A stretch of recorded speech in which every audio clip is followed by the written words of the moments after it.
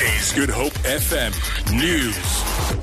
Good afternoon. Police have launched a murder investigation following the discovery of the body of an unknown man at Portlands in Mitchell's Plain. Circumstances surrounding the killing are unclear. Police say the victim has open head wounds and a swollen face. Investigators are currently on the scene. Close to 200 people have been arrested on drunk driving charges in the Western Cape this month. Traffic Chief Kenny Africa says they'll continue to adopt a zero-tolerance approach on the roads. It was the last Friday evening in this year, 2016, that we had roadblocks throughout the Western Cape province. At the end of the day, we arrested 7 drunken drivers, which brings the total of drunken drivers for the month to 190. We had no fatalities reported in the past 48 hours on our national and main roads in the Western Cape.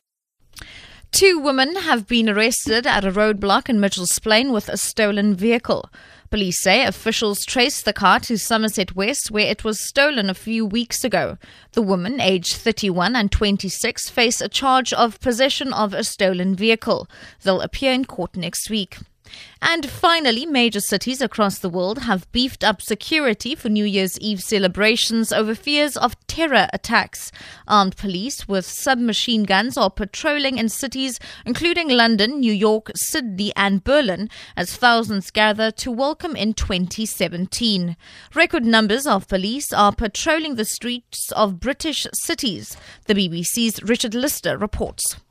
The Metropolitan Police says there's no specific intelligence about an attack in London, but it has been looking at the tragic events in Berlin and Nice and has adjusted its plans for New Year's Eve accordingly.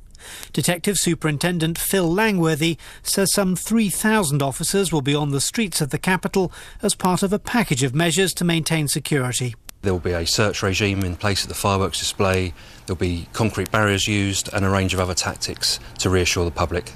The Police Federation says there'll also be more armed officers on patrol in London this year than in previous years.